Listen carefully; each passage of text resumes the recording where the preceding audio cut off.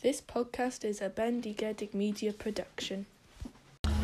Hello, I'm Michael Sheen, and you are listening to a Touchline Rant podcast.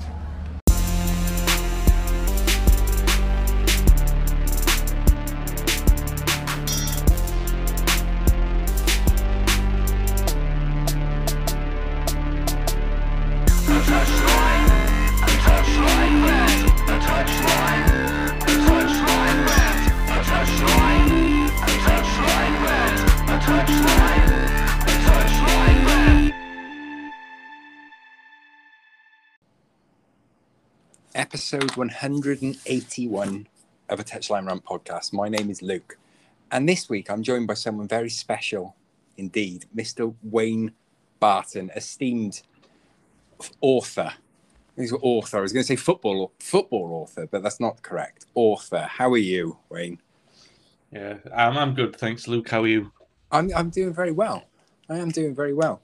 I wanted to start this podcast off by just sort of saying I'm going to give people a little peek behind the Wizards curtain, if it were, but just wanted to say a thank you, really, while we're recording this, because it was you who initially sort of gave me my first opportunity to do something creative within football, really, which with previous, back in the Seven Cantonars days, this is literally going to mean something to just you and I, but it's my podcast. So okay. The Seven Cantonars days and the False 10 days, as we were just talking, before recording and stuff. And that led to then me start my own website, which in turn then led to this podcast. And here we are now talking about it. So, yeah, I just wanted to say thank you right from the off, really. Well, let me return that thank you because, if you're going to come in with that level of dignity and say that I gave you a break, I started a Manchester United website because I had the good fortune to know a few former players, and obviously needed a bit of groundswell of support from other fans to get that project off the ground. And you were there to help with that. One of the very early faces to sort of pitch in with that. So it wasn't a case of, well, maybe if you want to see it that way, that I was giving you a platform, but you were helping me get something off the ground. And then that was exactly the same with False 10. You were right there on day one, ground zero, when we started this silly idea. Silly idea. It was a very ambitious idea, which I still think now, probably it suffered because the United writing sort of took over a little bit, and I had the opportunity to write books, which I obviously we're going to come on to, but obviously it suffered through that. But when it did suffer and stagnate through my own laziness, you carried that going for a long time. And False 10 was a website that was initially intended to aggregate the news of all of the teams in the league on a daily basis. So you could go there a little bit like your sort of BBC Daily Gossip, but from everywhere. Yeah. And that's how, and to be fair, it did quite well. And with that, because it got on the Guardian's 100 to watch list, didn't it? Yeah, it did. 2011, and it got a lot of attention. But then the sort of ideas of that changed because that was very time consuming for one or two people to do. We had a lot of people working on that at that time, and probably about 10 or 11 people trying to put that together. And then those people couldn't commit to that kind of demand because it was a lot of work to put in to get that off the ground. That's why it got noticed, because of that kind of work. But nobody could commit to that apart from me on a very sort of small basis that sort of dwindled away. And then you kept going with it and kept it actually thriving for a long time. And the sort of premise of the website changed a little bit, where it became more about nuanced football debate and sort of weird celebrity interviews that you engineered. We were talking just before, like Luke interviewed people from Ewan McIntosh, who's Keith from The Office, to Sir Jeff Hurst, who scored the hat-trick in the World Cup final. So that was Luke's sort of tour de force, really pushing through on that. And it's not. Yeah, that wasn't. I see that as you helping me out, and you certainly. You've done great, and it's great to be able to talk football with you again after all this time. It's just, just great, really great. I'm very, very, very glad that you're on. It's something that you've been literally on the top of my guest list since we started this, which is 4 years ago in July that we started. As soon as I said, right, we should start getting guests on now, your name was one of the first that I wrote down. And I've still got that original notebook and I've crossed them all off. And I'm going to go home tonight and cross your name off and put a little smiley face next to it just for my own. I was saying, I'll come back. You don't have to sort of rule me out forever. That's it. No, one and done. One and done. Yeah, fair enough. Right. Yeah. As we said, you were, you are a writer of immense repute, and you have got a new book that has come out about George Best. What a person to write about. Like, did you always want to write a book about George Best? Like, was he always one of your, sort of intended like targets, I guess is the wrong word to use, but no, it's the right word to use. But I would say, from the perspective of being a United fan who writes about United, obviously writing about George Best would be a goal. But in terms of writing a book about George Best seriously and getting it put out there, I had to wait until there was a period of time that had passed where I had enough experience, I had enough contacts, and also had the credibility that I could put a book out about George Best and people wouldn't necessarily dismiss it as rubbish. You're just writing another book about George and there's been too much written about him. I wanted to be able, when that time came, that I could put a book out and people would ask me what's different about this, and I could explain to them properly what was different, and not just because I wanted to write a book about George, that I could feel I was adding something credible to it. To answer that question another way, I could write books about every single player that played for Manchester United because I love the club that much and I love the players that play for the club. You know personally that I'm good friends with a lot of lads who didn't make it in at United, and they're some of my closest friends, and I love their stories. Phil Marsh, who was involved in one of the major incidents after the Jimmy Davis car crash. There was the next car crash at Carrington, and he was he was the victim of that. And he came through to play in the first team, and he only played like one game for the club. But his journey to get there, like a 3-year journey, coming back from this moment where he felt like he'd be paralysed forever. The reason why I'm explaining that in so much detail is because it enthralls me as a fan and as a lad, and knowing him, he's such a good guy. So yeah, I could talk for hours, and I will, and I have, and I do, about these other players who play for Manchester United. So not necessarily about the best few, that ever played for them, but obviously the likes of George Best, they're held in that sort of prestige, and the way that we all look at players like that, Cantona, Ronaldo, players.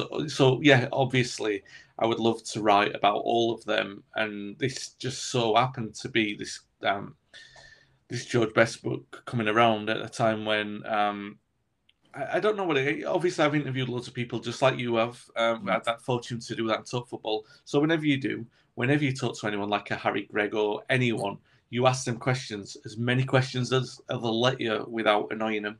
Yeah. And then you can use that as the basis for something. So, obviously I've got hundreds of interviews, people that I talked to about George Best, and all, many of them coming back with the same kind of stories. And then some would tell you some new stories, and you'd think one day I'll park that and just revisit it.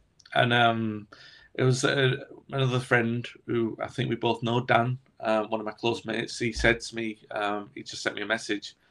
He said, "You know what? I think you should write that book about George Best now." And it came out of the blue. He just decided to send me that out of the blue. And I was like, "Oh, I don't know." So I talked about it with my wife, and she said, "What could you do that hasn't been done?" So there was a couple of angles that I could go about it. And the primary one was the thing that I could add that wasn't really done was a book that was just about his football. Yeah. And I just finished writing one about David Beckham that was just about his football. And I thought, I could do that about George Best if I get the extra interviews on top of what I'd already done, which could really flesh it out. And funnily enough, the premise of that was what got me through the door to open, to talk to so many new people about George was the idea that I was just going to talk about his football. And as soon as I was getting green lights on those interviews, I was like, yeah, I've got to do it. And he just sort of snowballed really quickly, really. And it's strange because I'm really proud of it, having finished it and gone through it, and started with that objective of doing that, and never once getting sidetracked into the other side of it, which everyone knows, his illness and everything like that, without that becoming the dominating topic of the latter 30 to 40% of the book. That I stayed true to what I was going to do. Really proud of that. So yeah, that's how it came about, and I had to be convinced into sort of saying that I was ready, really. But I did feel that I was, obviously, because I wouldn't have done it. And happy with how it sort of came about. Yeah, with you say about getting people to talk about Georgia. So that was one of the things that I was going to say was it easier to get them to open up, knowing that you weren't looking for sort of salacious gossip, and you weren't trying to find any other demons, for want of a better term, that may not have been aired yet. You weren't going down that route. Who were the people that you saw, who features in the book, for those who will want to go out and buy this book after they listen to this podcast? Who are some of the people that you spoke to? Because I know you spoke to a lot of people who played with him, some who played against him, some that would have managed him as well. It's a cross section of that, for sure. The youth team colleagues, with the likes of Willie Anderson. So if any of these people listen to this podcast who I didn't interview for the book, and I don't mention them here, it's just because I've lost track of them for that moment in my mind. I turned 40 yesterday. I'm allowed my moments, my senior moments where I forget things. So that might come into play here. So a whole bunch of youth team colleagues: Willie Anderson, Jimmy Rimmer, Jim Ryan, John Fitzpatrick, who sadly passed away between the time of publication, Eddie Harrop. 6 or 7. I think it was more like 7 or 8 youth team players, who were, then there were the players that played with him, Alex Stepney. I'd already talked to Dennis Lowe before, but I didn't really get as much as I could in terms of new content, so I relied on archive stuff for Dennis. Paddy Crerand as well. The players that he played with, Carlos Alture, was the first. Well, he's technically the first foreign player to play for United, although he's as Salford as they come. And then his sort of like later career, obviously the plays throughout his career like Willie Morgan and plays like that. And then towards the end of his career, when he left United, the likes of Rodney Marsh, who was his long-time friend. Some of the guys who played against him in America, Tony Gale, who played with him at Fulham. Just a complete cross-section of people, really. And the ones that, when I did talk to them, particularly the youth team colleagues, when I would say I'm writing this book about George, and I'm not going to talk about his drinking, they would thank me for doing that. They'd actually say, thank you for writing this, thank you for doing it. It was so humbling to hear that, because we were already on a good sound footing, really. I can vividly remember Jimmy Rimmer's interview. He was a youth team goalkeeper, and I can remember listening back to it, and he was reminding me, though he was kind of reminding himself through it, oh yeah, we're not talking about his drinking. He had to keep reminding himself, like he'd taken himself down that path because he thought that's what I wanted to talk about. I was saying, no, you don't need to. And he's like, oh yeah, we're not talking about his drinking, are we? And he was like, oh, it's really refreshing, and then at the end, like, people thanking you for writing it, which is, these are legendary names in the club that we both support. So that was really good, and I was really happy as well with the fact that I didn't go for the really obvious names. You have to go for some, because obviously you want to round out those well-known stories.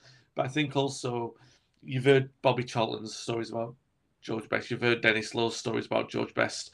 Yeah. What about the stories of them all together, and the people who were with him as a kid and stuff like that? So I wanted to sort of flesh out the the reality of George Best as opposed to the glamorous part of the Holy Trinity. I mean, he's that as well, but he's also a person first and foremost. Yeah, it must. We in the process of getting these interviews, then, because you, as you say, you haven't gone. You know, you spoke to such a wide range of people and from different parts of his career as well. You know, and not just like you say, not just at United, you know, at Fulham and in America and so on. Were there any stories that came out that you were just you know? I'm assuming that some of the stories that had come up, you had sort of either heard before or, you know, think, but were there any which stand out in your memory as ones which, you know, when someone says it to you, you know, the hairs on the back of your neck stand up? I've had it with interviewing people where they've said something and I've immediately, part of my brain has just gone, well, that's the quote. That's what we're going to hone in on, you know? Simoes, who played against him for Benfica in 1966 and 1968, so two seminal moments in George's career. Yeah, definitely. I had a couple of those moments with him because he spoke so passionately and emotionally about his experiences of being on the pitch with George. Yeah. So you've got to imagine that this is a guy who they'd never lost at home in Europe, and George went to the stadium and scored 2 goals, and they won 5-1. And Simoes said it was a privilege to be on the pitch with him that night. Some of the other players had nightmares, and he said, I had nightmares for a few weeks after. But then time went and years went on, and then you realise that it was just an honour to be on the pitch when he was doing that, because you're included in that cast of players who were on one of the most famous, they performed in one of the most famous games in history. Yeah. So, you know, the privilege that he spoke of, he said things like, you know, on that night, he was a prince who became a king. Yeah. You know what I mean? And things like that. And I mean, I don't know what it is, but that's a great quote. Because foreign speakers, when they speak in English, they've always got a romantic way of delivering lines. Yeah. So I think they use their translation. You know, like, I guess that'll probably be something that is often said in Portuguese. You know, so to deliver it in English, you don't really get that level of poetic. And with all due respect, Rodney Marsh will tell you great stories, and he can certainly deliver a line or two, and an emotional line or two. Don't let me discount Rodney, but you know what I'm talking about, the eloquence in which Simoes spoke about him, and the way that his voice was almost breaking because so some of those moments were great as well. And obviously, I mean, the things that I hadn't heard, you know, we've all heard stories and we've told stories and maybe even being subject to them when you're growing up, and kids on the street or the neighborhood around you are so good and they could have made it. Those kind of stories being told about George Best by the youth team players, because they're not really often told. Like, you know, John Fitzpatrick saying, George turned to me and he was getting bored, so he said, give me the ball, I'm going to go around all the players and score. And then he actually did it. Do you know what I mean? Or Jim Ryan, for example, saying, we were going to a game at Wolves and I was waiting for George to give me his comp ticket, but he was practicing in the morning, so he had to wait while George was practicing. And what George was actually practicing on was scoring corner kicks at the Cliff. There was no goalkeeper in the net. He was just practicing the curl into the net. And then later on at night, when they played at Wolves in the FA Cup, George scored a corner kick. In exactly the same way so he'd been practicing it with the intention of trying to score it. Now, and people might just say, well, that's a story. Think of any modern player. Yeah. They don't do it. They don't do it. So that's how far in front he was of his time and of his peers. So things like that were just, outstanding. I mean, some of those stories kind of have been told. I'm sure I heard the corner story somewhere before I went into writing it, but never in detail, you know. So that was the kind of thing I was like, no, I'm going to put that into legend because that's incredible what he did, you know. And so those are the kind of things really that they still make me feel like that, to be honest, you know, because that's part of the genius. Yeah, well, it's, I suppose, you know, when you've got someone like George, but there's so many words have been written about him already, and like you said before, you know, this is what I love about this book. I mean, is that you've gone down the route of, well, we all know off the field stuff. We all know this. It's a story that it's not the story that we should be telling now. You know, it's because when you look at the drinking and you look at all of this, I think personally for me, from when I was growing up, it was always sort of, it was seen as, oh, what a waste. Rather than now, I think opinions have changed in that we now recognise that what happened was that he was ill. That's all it was. It wasn't a waste. It wasn't that he was just going, he wasn't trying to be a rock star or whatever. He had an illness, and he unfortunately succumbed to that. But that, when you've got a player of the ability of George Best, there's so much that you can talk about just on the pitch. You don't need to mention it. You don't need to. It was, we can just celebrate how good he was. What stands out for me with George Best is, without sounding as though I'm slagging off players from from years gone by, as it were, sometimes you watch some of those older games and the speed of the game is a lot slower than it was, and the ability may not necessarily, with a lot of them, be on par with some of the players that you see today. With George Best, I stand by. You could take prime Best now and put him in today's game and he'd still flourish. Yeah. You're right. And also, there's actually evidence that supports that. And I'm always interested in that theory, Luke, the cross-generational thing. And I always used to, I know it's probably not a great name to mention at the moment, but Ryan Giggs, the fact that he crossed 2 or 3 generations and was playing at the top. I always think, well, obviously that's a really strong example of a player who can cross generations. And don't get me wrong, the shift from 1992 to 2020 isn't so pronounced. That from between 1960 to 1990, for example, that would be really a pronounced shift in how the game changed. But for example, in 1971, they changed the sort of laws on tackling from behind. Now, I know they got outlawed in 1990. Was it 94 after the World Cup when there was that automatic red card? Well, I guess whatever it was in 1971, you were allowed to tackle like animals before. And 1971 came and they said you can't do that anymore. Yeah. And then George's form in the first few weeks of that season was probably, and he wasn't under Busby at this point. This was the Franco Farrell era. The first few weeks of it, probably played as good as he ever did. He was scoring hat-tricks all the time. Yeah. It's the seminal goal he scored against Sheffield United, the hat-trick against West Ham, which gets replayed everywhere. That was this kind of run of form. So the point what I'm saying is that George, in the interim when the rules weren't being changed, he was becoming one of the great quotes in the book is Stepney and Rimmer, who were both present. I think Rimmer played and Stepney was in the stands when George scored that goal against Chelsea, where Ron Harris tries to kill him. Yeah, basically, and then George he loses his balance a bit because there's contact, but he remains on his feet, dances around the goalkeeper, puts it in. The incredible thing about that is that that's how quick George had become. He'd now learned, no, I have to beat the foul. They're going to foul. They're going to tackle me, and they're going to be late. They're going to be so late that they're going to foul me. But I'm going to be quicker than even that.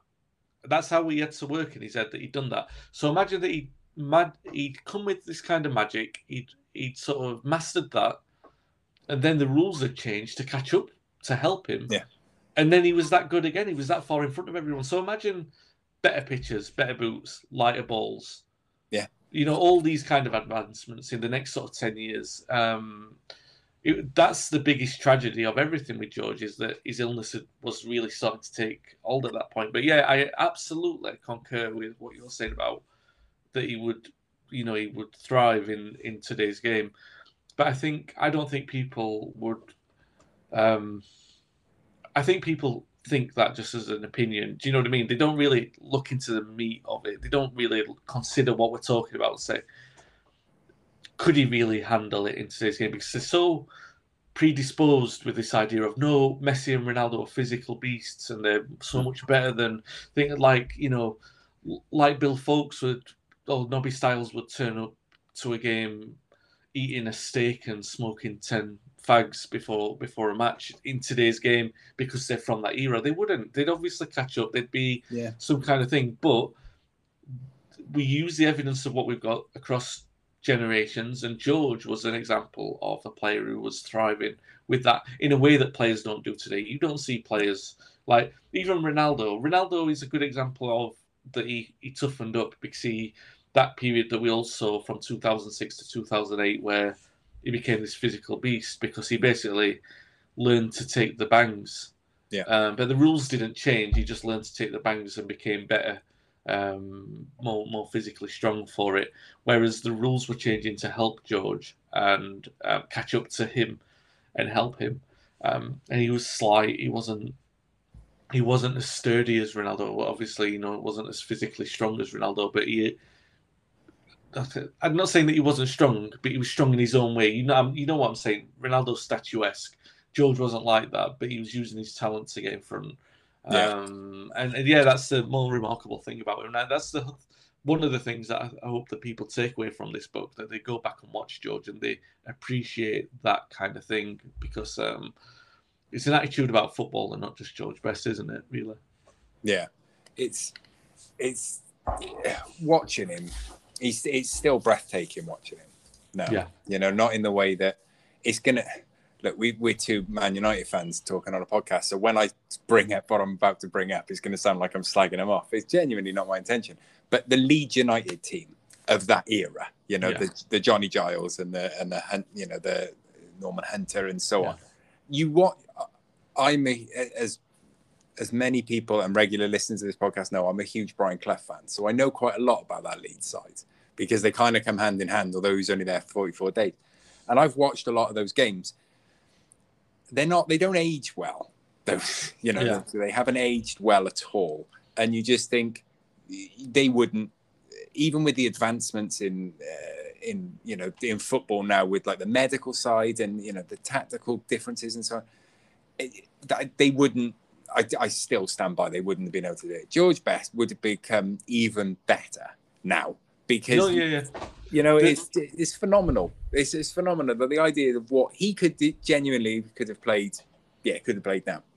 The Leeds team that you mentioned, by the way, sorry to interrupt on that one, but the Leeds team, they had a guy called Paul Reaney who played at right back, and he was Willie Anderson says he was an animal. It was either George's first or second game against him. He went up against Reaney. Reaney kicked him all over the place, and George came off just before half time. Just before half time, he'd been kicked so hard that he came onto the bench. There were bruises all over him, and Willie Anderson says, I was looking at him. There was almost tears in his eyes because he'd been that physically beaten, and he still went out for the second half. He went out and said no, and it wasn't a case I'm going to go out and get through the 90 minutes. He was like screaming, and this is a 17 or 18-year-old screaming at the likes of Bobby Charlton and Dennis Lowe, give me the ball, I want to beat this guy. And that's the courage that he had, which again, might be, you don't see, even with all due respect, I love Marcus Rashford, but you don't see Marcus Rashford doing that. You don't see any players doing that. You don't see him saying, maybe Messi's kind of like that in his own way without screaming at teammates because he can do it himself. But it's just an incredible thing to observe that kind of thing, especially with that Leeds team, that he had the ability to sort of, not the ability, the courage to go back at them in the face of that kind of abuse. Yeah. The book as well, I know that you had members of the Best family as well, that you spoke about people.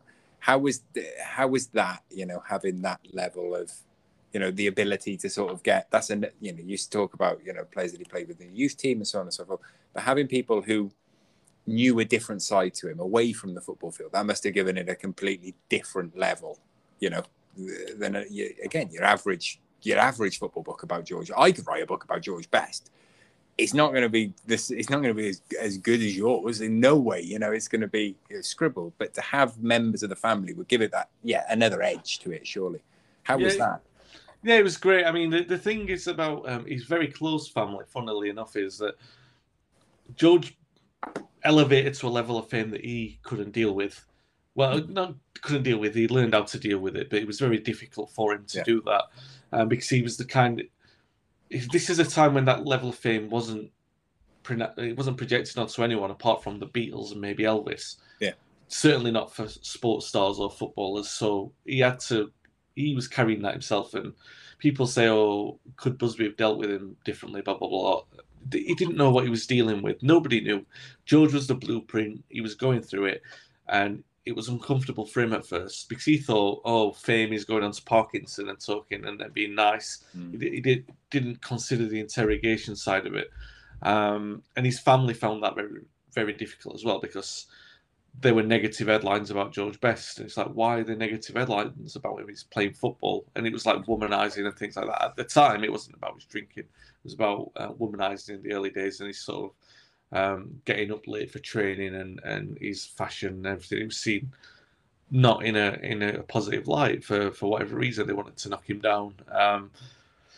So yeah, I mean, it's difficult for them, and I understood that. So it was good to sort of get the approval of the close family for the book in the way that they obviously there was a little bit of reticence at first. I had to sort of say to them, trust me that I'm writing something that's going to look at George in a positive light. But they've heard that all before from different people who've written different books and have asked them for approval. So we had to go about it the different way of like, just wait until I finish writing it. And then I'll put the finished product in front of you. You can read it through. And if I've come through on my promise, will you get behind it? And it was basically like that. And they said, yeah. Some of the different people who were...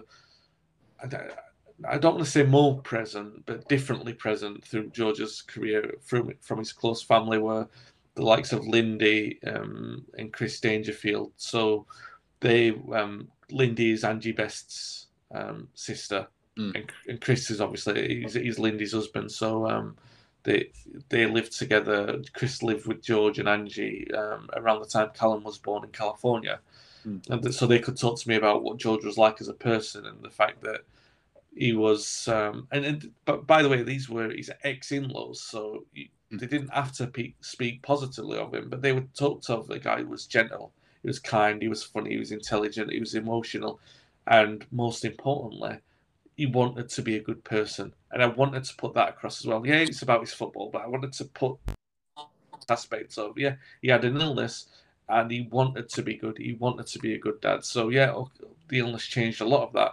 But when he was sober and when he was his intention, what was in his heart was he wanted to be good. So they came across perfectly like that. And then Callum watched from a distance. I asked him very early on to be involved in it, and he sort of stood back a little bit because there's been, he doesn't have there's not a perfect dynamic in any family. Basically, and Callum sort of waited a little bit to sort of see the reaction of the book, basically. But he was supportive from, apart from saying that, he didn't really want to get involved with it, but he would support me, and he really appreciated what I was trying to do because he wanted, he hero worshipped his dad, regardless of what people say and people have said about in his past. And Callum had a very difficult upbringing, so. With that, he lived the experience of this sort of everything that everyone else speculates about, everything that was lived in the papers. So, and that wasn't what I wasn't talking about that in the book. So it was kind of like, just trust me with this, and hopefully you'll like it. And but he had to wait and see the end product, and then obviously we'll talk about it in a moment. But to see where it would lead before anything else sort of came in with that. But he was very supportive of it, saying that he really appreciated what I was trying to do with it. So it was good to have that sort of cross the board sort of green light, if you like, the fact that I was, as long as I was going to do George justice and not drag him through the mud, then they were supportive of that. As you alluded to there, the book has now spawned a documentary, a film on BT Sport, which will be out on May the 26th. BT Sport 1 immediately after the Europa League final. I was just going to say, obviously, you've worked with BT Sport before. I'm now aware that people may not, who are listening may not know that, like I do. But yeah, so that you work with them on your book, Too Good to Go Down. An amazing book and an amazing film on BT. So how did it come about with the best stuff. Now, where did that, did they approach you? Did you approach them? When did this talk start, as it were? So the director for Too Good to Go Down was Tom Boswell. I've obviously been in touch with him since, good friends with him. And while we were doing Too Good to Go Down, obviously a large part of that concentrates on George's exit from United. Yeah. And when we were going through that, we both said to each other, wouldn't it be great to do something on George one day? And obviously I was in the early stages of sort of planning to do this book on George then, but it was so far away from what I was thinking. I wasn't saying, let's definitely do it. Let's do a film on George and jump straight into it. But I knew that he wanted to do it, and he knew over time that I was writing this book on George. And he sort of came back to me in the middle of last year, and he just said, "Oh, so tell me a little bit more about this book on George." At which point I thought, okay, so this might be the time for us to talk about it. He said, "What could we do that's different?" Because obviously, from BT Sports' perspective, they don't want to go down the road that like I was saying with me writing a book. You don't want to go down the road that everyone's going to go down. So what can we do that's different? And I said, well, what I'm doing different with this is it's just about his football. And over time, we started talking. Tom said he thought he could be a goer, but translating that for screen's a bit different because I can avoid talking about his drinking and not be negligent of it and not be ignorant to it and pretend it's completely not happening. But you can keep it on the back burner and you can talk about the other reasons for it in a book. You can go into far more detail to not make it the focus of attention. On screen, it's a lot more different to do that because the second you introduce drink, you are consciously telling the same George story that's been told before. Yeah. So you have to sort of stay away from that. The best way of doing that was to capture the moment, the essence of basically the front cover image, which is George as a teenager, looking like he can beat the world. So the best way of translating that on screen was to take it right up until the European Cup final and finish with a crescendo of him scoring the goal he scores in the Cup final. And you can make a full film of this early part of his life that captures the essence of the book, really, and without having to go about the drinking. And that was how we sort of came along with this idea of putting it into a film. And that's the thing that really got legs, really. And then the sort of thing with Callum came about when we were discussing who would be a great person to present it, someone who could put a voice to it to carry it along. And I thought because of the nature of the book and because it did have some family involvement and a family forward and everything, it'd be good if Callum could be involved in this. But I didn't want to bring that up at first because I thought it'd be too contrived. I wasn't sure how it would be received by the team at BT because Callum has a different kind of celebrity image. I don't know if they, because obviously it's a very serious sporting film series that they've got. It's very acclaimed. It's very critically acclaimed and loads of views and everything like that. So they want to keep it serious.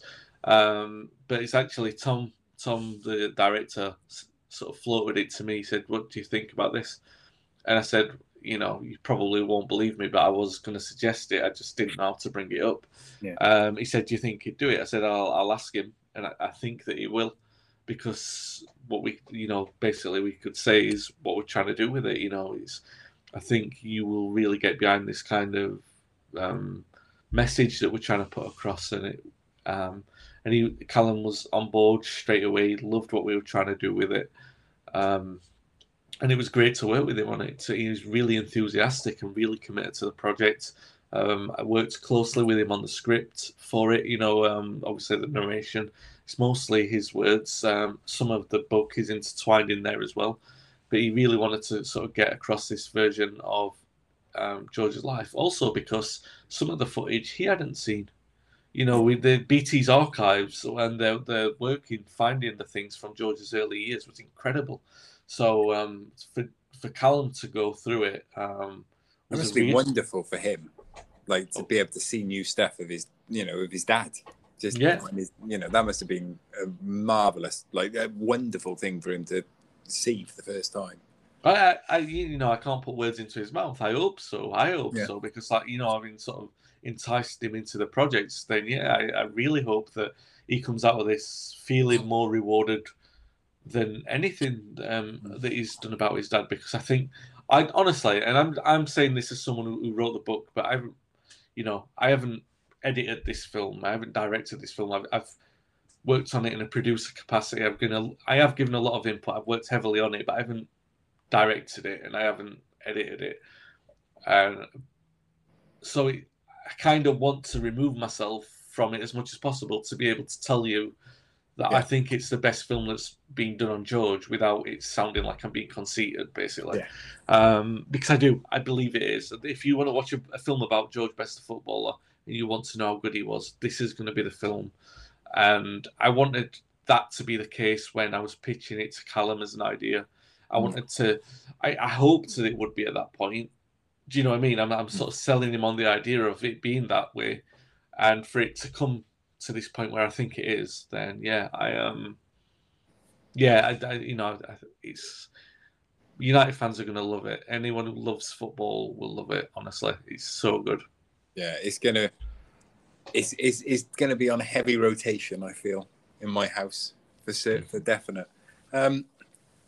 I had all sorts of things planned for this podcast. There was going to be all sorts of topics. There was going to be, but we're coming very close to the point where I usually say, right, let's wrap things up here. We've covered one topic, which is George Best, but what a topic to cover. I guess we're going to have to save the rest for a part 2, really, or a part 3 and 4. I want to wrap up then. So say, what's next? What have you got? What can you talk about that you're working on? What have you got coming out in the pipeline? So on. Yeah, so the next book that's going to come out is a book on the Brazilian twins who played for United. I said a book with the Brazilian twins who played for United, Fabio and Rafael. It's funny because I've started to write my own books more and more. In earlier years, I would do a lot of autobiographies. I'd work a lot with players, and I loved those experiences. But time being what it is, it's just the one is sort of over the other, basically. And I've been looking at biographies with players through the years, and but I've been more selective with taking on different work over the last few years, or been lucky enough to, or one type of book, like writing about players like George or David Beckham or Eric Cantona or Jimmy Murphy.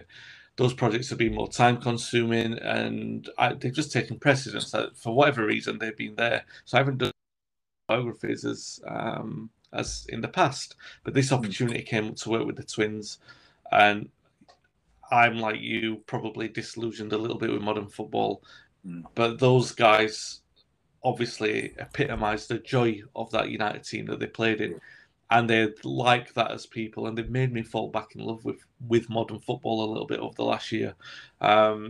It's a very, very different kind of autobiography to what I've worked on before, and I think different to what is out there. It's told in their voices, 2 different voices. Raphael, full of energy as you would expect.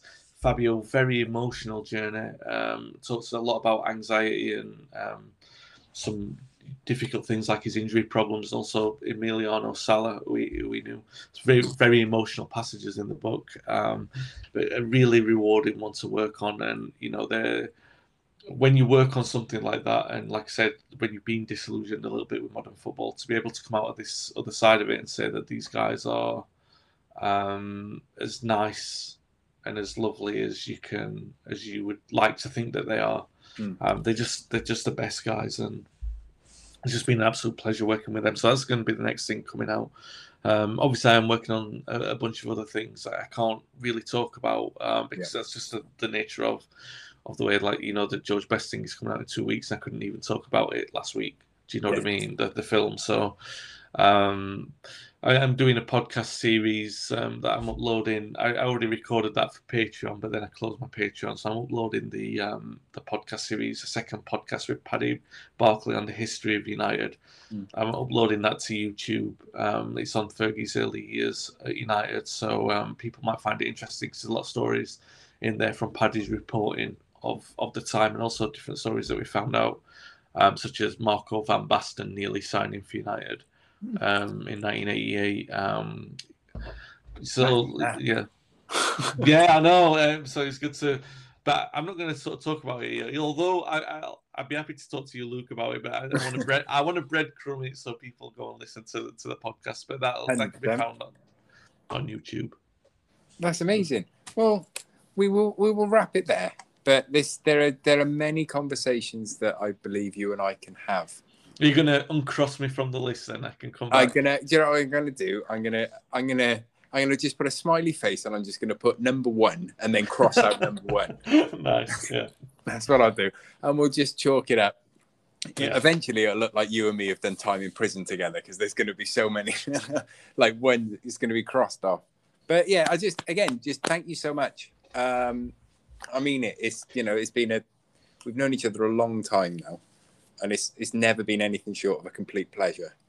A quarter of my life. Yeah. Now I'm doing these life sort of moments at the minute, because of reaching a landmark in my life that more than a quarter of my life I've known you, and it's just a pleasure for me as well, mate. But yeah, thank you so much for coming on as well, and we should probably do it again sometime. We should. Hi, this is the Blender Coach, and you're listening to a Touchline Rant's latest podcast, Back of the Net. The podcast you just listened to was brought to you by Anchor. Ever wanted to start your own podcast? Now you can by using Anchor. Anchor is great at anchoring and anchoring away at Anchor, so you can anchor all night long if you like. Anchor. Try Anchor.